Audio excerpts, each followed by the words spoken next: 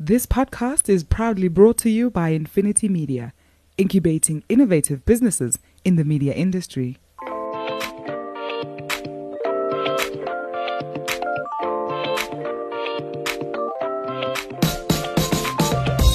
Hi, I'm Gordon Muller. I'm the guru in the Doc and Guru podcast. Thanks for being with us. For those of you who don't know me, I've spent over 40 years in the media industry in South Africa and pretty much made it my home, my life, my passion. I have other passions. Unfortunately, for my sins, I'm an Arsenal supporter and a Sharks supporter, so we're going to do pretty much everything on the show as it pertains to media, marketing and money, but we don't take jokes about Arsenal or the Sharks. I'm Doug Mateus, the doc on the show. And again, for those of you who don't know me, I've spent 30 years in various companies in South Africa running different marketing functions. And the last job I had, I was privileged enough to work with a team that took the brand to the fastest growing brand in South Africa in 2018 with a 47% year-on-year growth. So that was a great achievement for the team, and I'm really proud of that. From a personal point of view, I do a little bit of cycling and also snow skiing, so we quite enjoy that. But again, today's discussion is around all things marketing and media. Yep, that's right, Doc. All things marketing and media. No subject too big, no topic too small, no subject too hot to handle. Please get in touch with us on our Facebook page, follow us, like us, whatever it takes. We would love you to be involved with the show, and we really want to make it as inclusive and as energetic as I know this industry is capable of. Hi everyone, welcome to this week's Doc and the Guru. Gordon, how's it going? I'm going well, Doc. It's I think like all of us, we're looking forward to some sort of clarity on the way forward.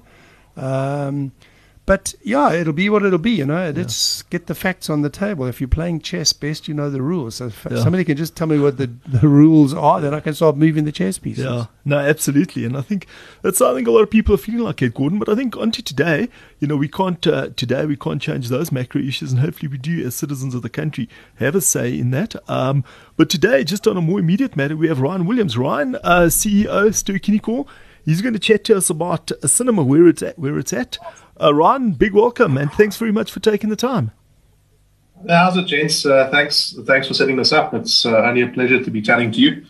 I think, as Gordon said, I think the environment we find ourselves in, I don't recall ever seeing this in any management textbook I'd ever read, nor do I remember anybody ever saying, by the way, have you thought about how you run a business when there's a global pandemic? So I think it feels a bit like we're stuck in a 90s sci-fi flick.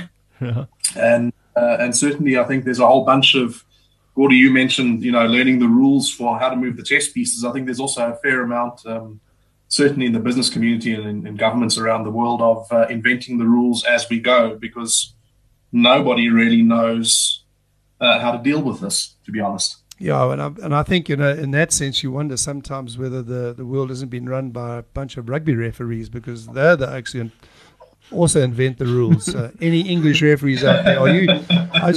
Is Boris Johnson being, advised by English rugby referees? That's the big question for me today. Ryan, you're right, and there's certainly no rules, and hopefully it's the first and the last time for most of us in our lifetime that we have to live through this. So let's just talk. 2018, you took over as CEO of Ster-Kinekor, so 2 years ago, off a sort of a tough 2017. I think the content slate out of Hollywood wasn't great. Audience numbers from what I'm reading wasn't there. So let's just talk about 2018, 2019. What's going on with the movie landscape? Are people going to the movies?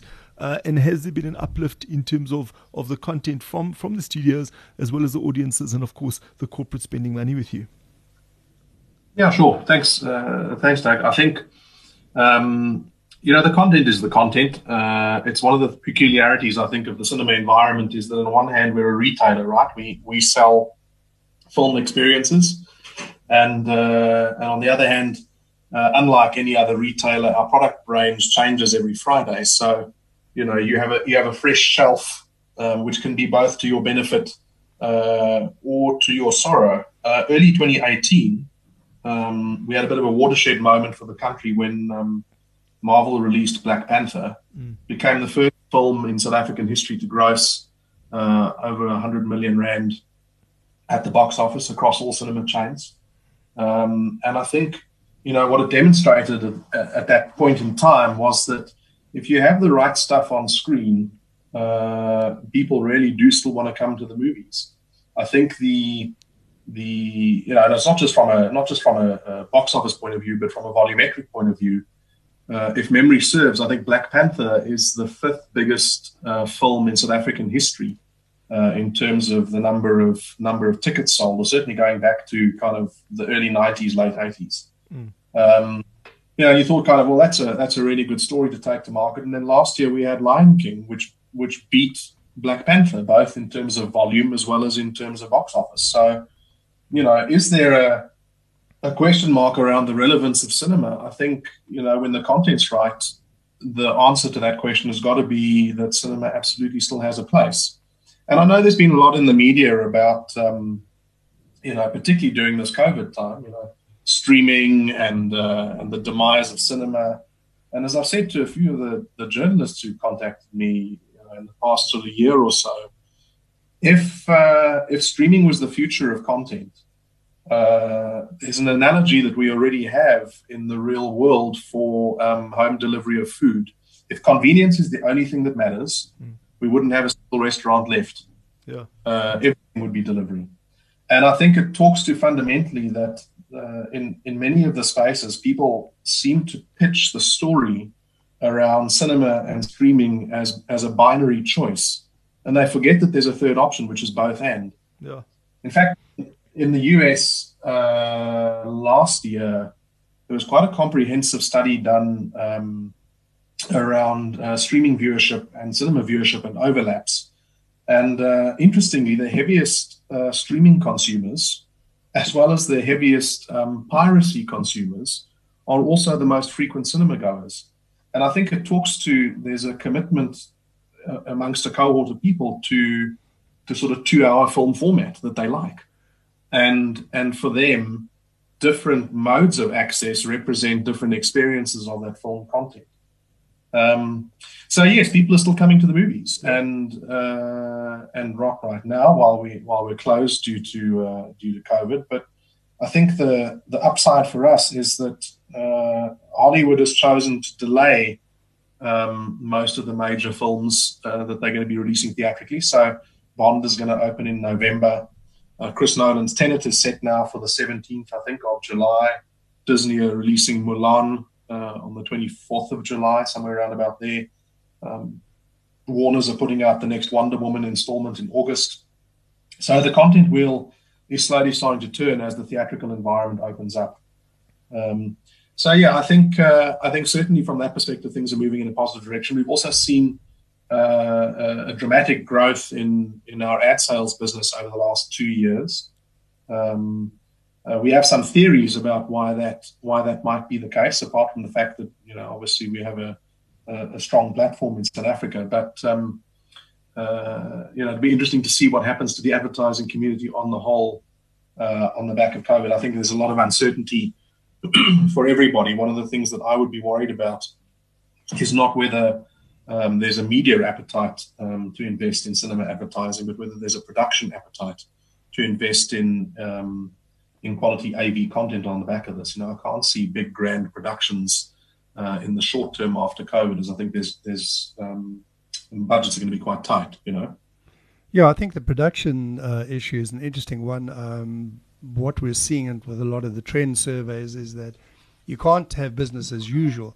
There will be new content produced for commercials, but it's going to have to focus on the brand's contribution, brand purpose, the community role of the brand. So I think there'll be a lot of new content where, for me, it's, whether cinema is going to be the distribution platform. But just to take a step back, I mean, PricewaterhouseCoopers produced that amazing report every year, and they certainly showed a 10% increase year on year from 2018 over 2017 for cinema. That's in terms of advertising and consumer support. But one of the big developments in the last couple of weeks has been Universal Pictures breaking the cast in stone 3-month window agreement. Their Trolls World Tour movie was released directly onto Amazon Prime. And you've got the same thing coming up with Warner Brothers, I think, with their Scooby-Doo franchise. They also launching onto Amazon Prime. So what happens if that 3-month window breaks? I mean, I see that the Odeon and Cinema World, the distribution channels, globally big channels, are pushing back, and they are refusing to screen any of the Universal Fast Forward franchise, Fast and Furious franchise, and the Jurassic World franchise. So there's kind of a distribution war going on, at least between one of the studios and the 3-month window. And Warner Brothers, as I say, if they are pushing through Amazon Prime for the new Scooby-Doo franchise, where is that battle? That's about a couple of weeks off the pace now, that discussion.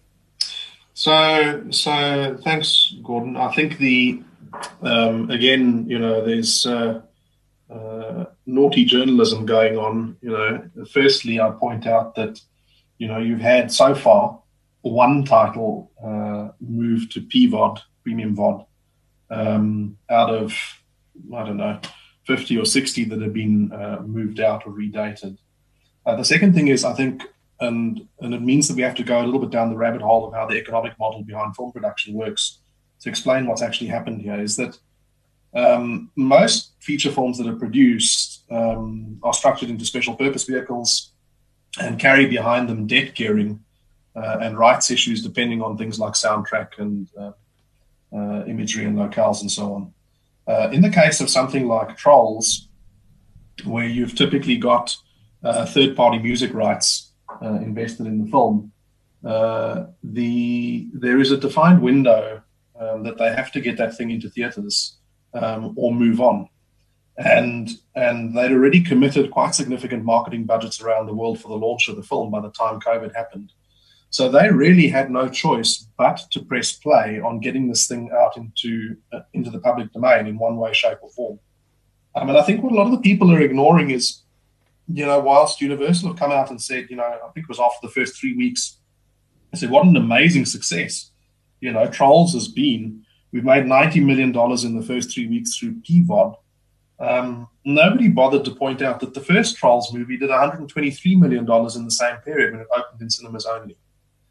And this talks to kind of the theatrical window won't die unless the studios fundamentally re-engineer their business model. So generally on a piece of film, lifetime revenues that a studio will generate from a piece of film will range between 50 and 55% in the cinema landscape.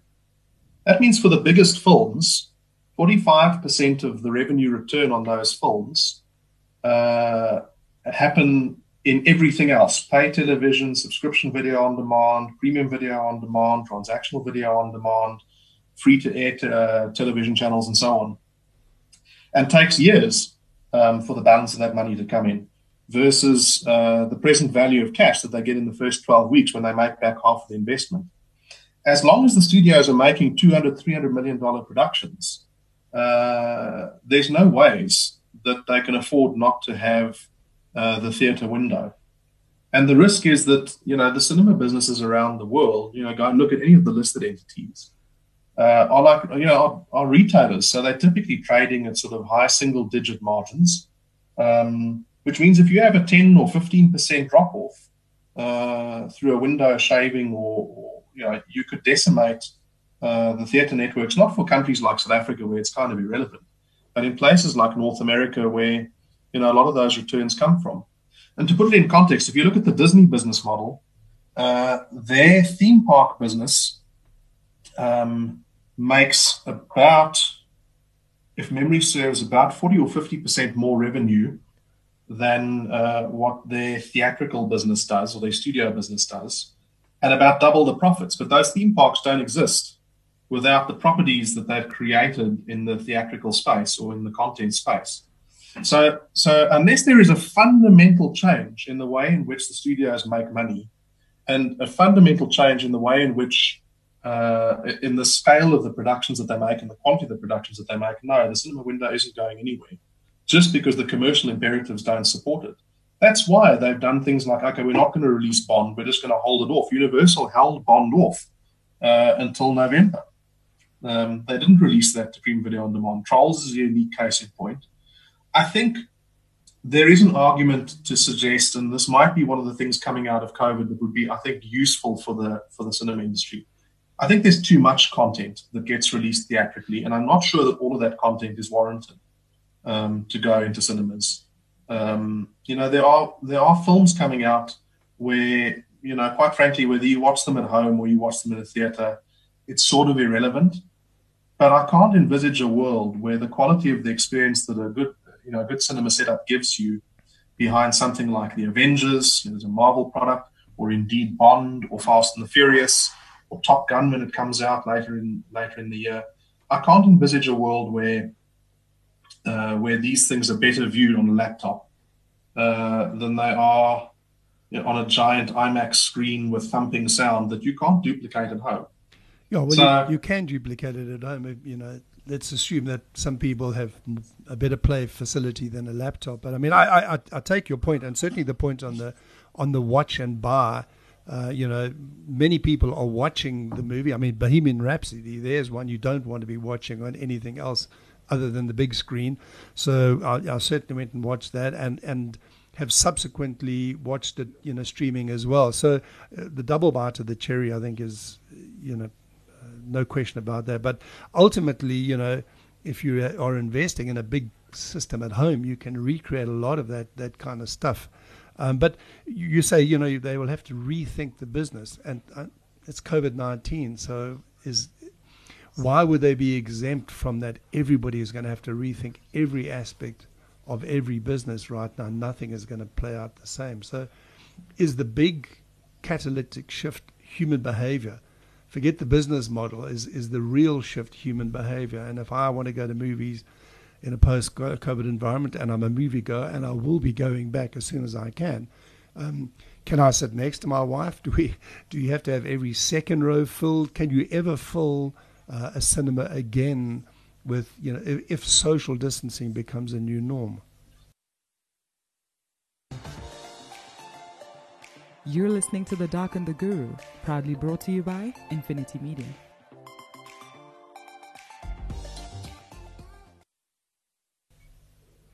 Again, you must remember our businesses, cinema operators globally, trade on a blended average of about sort of, depending on the territory, anywhere between 10, 11, and maybe 15% occupancy. So social distancing isn't really a problem for the theatrical environment. And I get it that, kind of that's skewed. It's a skewed picture because nobody comes at 10 o'clock on a Thursday morning and lots of people come at 8 p.m. on a Friday night. But if you look at some of the early markets that have opened, all of this is kind of crystal ball. Norway has opened, this was sort of end of week before last. They'd opened about 15% of their cinemas already. And we're trading at something like 98% occupancy or 96% occupancy. They didn't implement social distancing measures. For whatever reason, those are the structures in their territory. Other environments that have introduced social distancing. So maybe what it means is, your 10-screen multiplex, that 5 of the screens are playing that week's big release. And that's why I say I think that one of the outcomes will be probably fewer films released theatrically, maybe played more broadly and played for longer, more like it was in the 90s, which I think would be a healthy space for cinema to play in. And I guess, the comment around the home setup, the bulk of the cinema audience is sort of under 35. And, you've got to spend quite a lot of money to get something that approaches a cinema quality experience. Your amortized costs by the time that tech wears out, you'd be far cheaper going to a movie house. Obviously, I think, there's another fundamental aspect, which is the human behavior of wanting to be out of home. If we look at what's happened with drive-ins during this COVID period, I was talking to a CEO of one of the German cinema chains week before last, and she was saying to me that they've been running 3 weekends in the drive-in space, sold out all 3 weekends. We've seen similar kind of results in South Korea and in the southern US. And indeed, we're busy putting together plans of our own to investigate whether we can do this here in South Africa. The lifting of curfew helps with that substantially, because we were a bit worried about, well, if you have to be home by 8, I can't show you a half an hour's worth of film. That's kind of not worth it, right? Yeah. I think that there's that human behavior to want to be outside, to want to go and do things, to want to have collective experiences. We've done a poll here in South Africa, granted of the cinema-going population, not of non-cinema goers, to ask them kind of what is your appetite for coming back to our environment. Not Ster-Kinekor per se, but cinemas in general.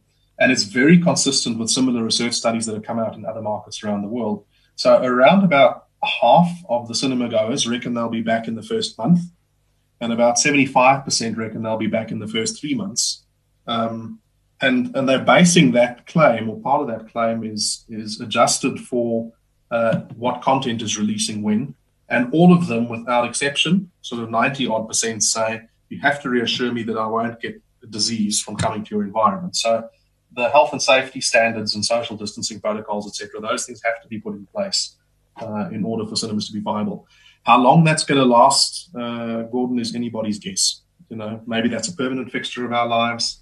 Maybe it's a 6 months fixture of our lives. Maybe it's a 5-year fixture. We don't know. What we do know is that it's going to be a prerequisite to get our business going again. And so we'll implement it for as long as we need to implement it. Yeah. I think absolutely right. And I think, what you're saying, and to echo Gordon's point, is there's a lot of uncertainty. That's an obvious point. I think the models, if I look and listen, if I understood you correctly, I think perhaps globally the big movie houses will look at some changes. I don't know if that's sustainable. I think, and hopefully for you guys, Trolls isn't the start of what could be a run on that. The other side, on the more positive side, is it's good to see that Norway, albeit a different territory to South Africa, have got that. I'm just wondering how much of that is artificial. In other words, in talking with people, albeit anecdotal, a lot of people are saying they want to get out, they want to experience the stuff that they've been missing, but whether that behavior will normalize over time. In other words, people may go to a driving as a novelty, but not sustain it. So, it's a question of it, and hopefully for your sake, the core of your cinema goers are going to be sustained, and they're going to be going a long term, and it's not just a short-term blimp, in terms of the novelty factor. I would say it's the same thing when you look at the streamers, right? Yeah. I know several people in my personal social circle that I think are about to receive their "You've completed Netflix" badge. You can't use examples from this time where you've got people closeted at home with little else to do and limited access to content. Yeah. To support the commercial argument behind a collapsing of the windows. And again, I point to the history in streaming businesses. Global cinema unique attendances, according to Statista, are still growing, whereas businesses like Netflix, depending on market, are flat or in decline. And I think, it's telling when you look at some of the streaming businesses, and I'll use Netflix as an example again because they're listed. They've ballooned in the last 2 years from something like $2 or $3 billion worth of debt on their balance sheet to nudging $14 or $15 billion worth of debt on their balance sheet against an EBITDA performance at about $2.5 billion. So they're trading at almost 7 times their cash flow from a debt point of view. We haven't seen another business in another category be sustainable with those kind of debt to EBITDA multiples over an extended period of time. And the proof in the pudding is you just can't produce high quality content cheaply enough to make that a sustainable model. So even for the streaming businesses, and I think Amazon is a good example, Amazon have publicly said in the past that they're quite interested in protecting theatrical release windows because they see that as valuable to the way their food chain works. And I mean, there's been some speculation about them potentially stepping in to buy AMC and getting into physical theaters the same way as they've bought Whole Foods. And there's some really interesting kind of dialogue around whether that presents quite a different world to have somebody like an Amazon with so many integrated through the line delivery vehicles. If you think about those kind of properties, and Gordy, you say, how does the business model change for these guys? If I'm Bezos and I'm looking at Amazon, it's kind of, well, I've got all the retail delivery behind this property and real estate, whether that's in books, in gaming, in figurines, in branded goods and merchandise and collateral, whether that's T-shirts or duvet covers or whatever the hell it is. I've got an absolute pipeline to be able to deliver all the branded goods.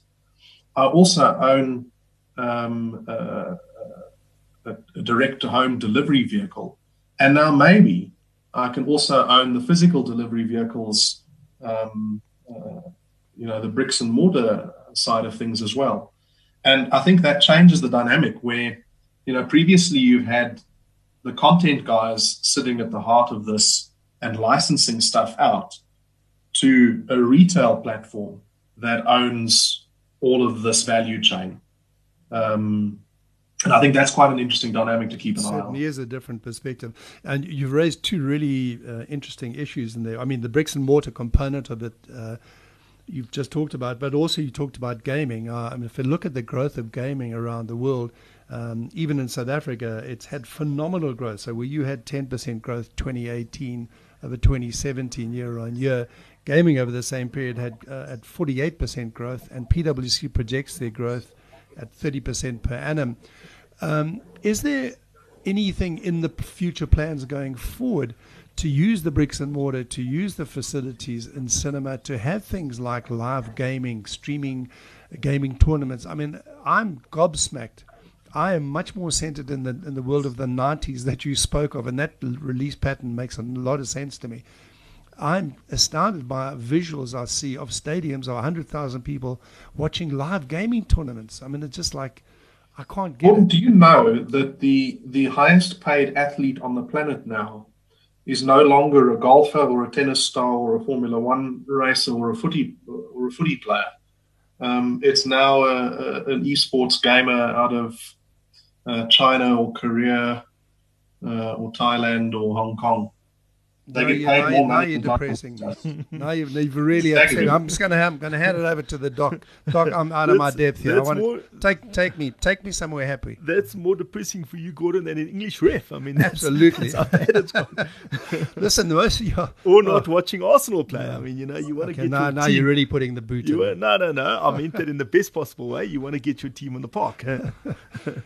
But yeah, I mean, I think one of the biggest gaming franchises in South Africa is the FIFA franchise, right? A lot of these gaming clubs and so on and tournaments are around FIFA here.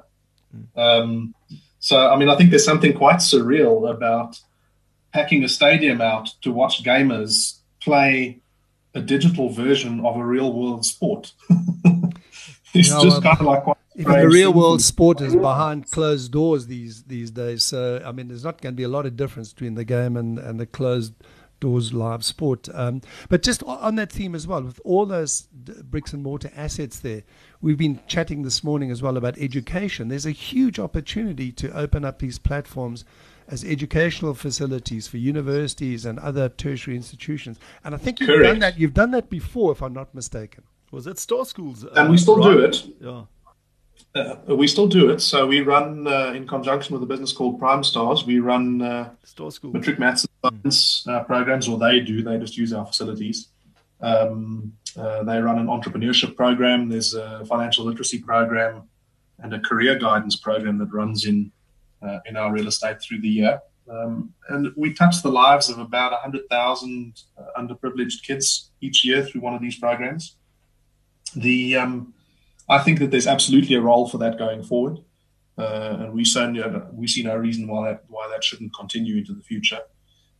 We also think that in a socially distanced world, potentially it provides an alternative for kind of classroom management, because I do think that classrooms or schools haven't been engineered with social distancing kind of at its core. In cinemas, what we do best is manage volume. All our systems are geared to managing the flow of people in and out of a space. We allocate where you get to sit. So I think there's a lot of room in that space. And I think your point on gaming is spot on. What hasn't been proven globally is a sustainable business model around, call it the localized clubs, because like any other sport, there's a very fine pinnacle where a handful of people are making a fortune of money. And really where the commercial model gets scale is how do we tap into those next tiers. And the risk in esports, I guess, is that, we wouldn't want to be, if we were playing in the space, we wouldn't want to become, local darts or pool or snooker leagues on a Thursday night where you've got maybe, 30 or 40 people participating, and that's kind of where it starts and stops. So we're doing some legwork at the moment, without getting into too much detail, but we are doing some legwork at the moment on how would you build a sustainable commercial model behind esports on a regularized fashion. It's quite easy to fill a stadium or something like Rage, for a once a year big hit event or twice a year big hit event. But how do you do that 3 times a week, every week? Yeah. And that's really where we're focusing our attention. Yeah. That's absolutely right. I mean, Ryan, I guess it is sustainability. And I mean, you guys for years now have been doing the education, you've been doing corporate events. And so you've been using, your bricks and mortar and hopefully getting that through flow. I mean, from our side, we unfortunately running out of time. I'm going to leave it to Gordon to close off. But again, Ryan, thanks very much for your time, for a very fascinating talk. And besides, the EBITDA ratios and all of that, I mean, for the average consumer, the average moviegoer out there, if you could just leave them with a positive message, 1 or 2 of the titles, as you mentioned, just to recap, that they can look forward to. The big Bond at the end of the year is one of them. And hopefully, for your side and your staff and your business model, people will come back and embrace the big screen again. So from our side again, Ryan, thanks very much. Yeah, Ryan, again, also from our side, thank you for that's really been informative, and I think you've unpacked it incredibly well for us. It's just perhaps we and me in particular as a media guy, we kind of set in our way of viewing cinema as an advertising platform rather than this experience that you've been describing. And just as a final closing point here, in terms of sustainability and high-paid athletes, are you not still trying to pull that stunt? I'm playing off an 18 because I've got a bad back thing. Because I just want to know, because we're going to be hopefully playing golf. We'll be playing golf soon. I want to just make sure you've got off that bad back plateau. Yeah, sadly, the handicap card caught up eventually. So yeah, I think it's going to be it'll be trending in the wrong direction when we get back out on course. But so yet, I'm quite looking forward, as you are, I think, to the game. Where the hell did I hit that to? Yeah, thanks again for the chat, guys. It's always a pleasure talking to both of you, and I think it's handy for us to have the opportunity through platforms like this to talk about and correct some of the misapprehensions, I think, of what's going on in cinema land. It's too easy to fall into the trap of what the headlines say, as opposed to kind of how the nuts and bolts of the sector works. I think, Doug, to your point, just to kind of quick skim through some of the cool stuff coming. For families at the end of July, we should have Milan. As I mentioned, Wonder Woman. Trolls is actually scoped to release theatrically in South Africa in the middle of August as well. Got a whole bunch normally in that kind of September-October period is the sort of the glory time for all the horror films, because you're heading into Halloween, so you kind of get that flow over. And then towards the back end of the year, I mean, there's some really, really, really good stuff coming out. So we start off with Bond. There's another Croods animated film for families. There's Marvel continue with their run. So we've got Black Widow coming out in November, which was delayed from March because of COVID. There's a Dune reboot. There's Top Gun. Mavericks coming for a slightly different audience segment. There's at this stage they're planning to release West Side Story on the 18th of December, which I think could be quite interesting. And so things start to flow from there. We see a lot of good content coming.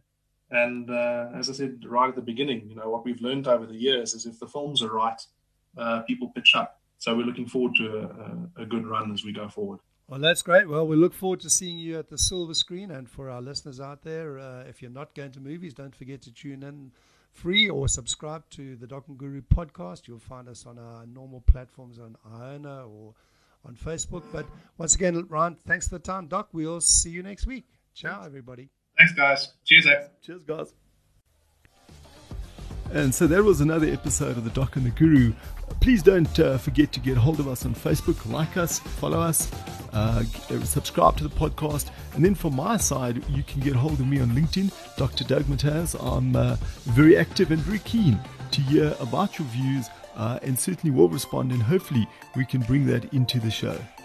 Thanks, Doc, and it's Gordon Miller, the Guru, signing off. Thank you for being with us and listening into this podcast today. You can pick up the discussion with me on my Twitter handle, @Mzansi Media, and I'd love to engage with you on any of the issues that we've taken on in the show, and take us at our word. This is really going to be an open forum. There are no subjects that are taboo, and we'd love to have some of the younger, more under-listened, if that's the correct phrase, voices to join us in this discussion. Thanks for your time. The Doc and the Guru, proudly brought to you by Infinity Media, incubating innovative businesses in the media industry.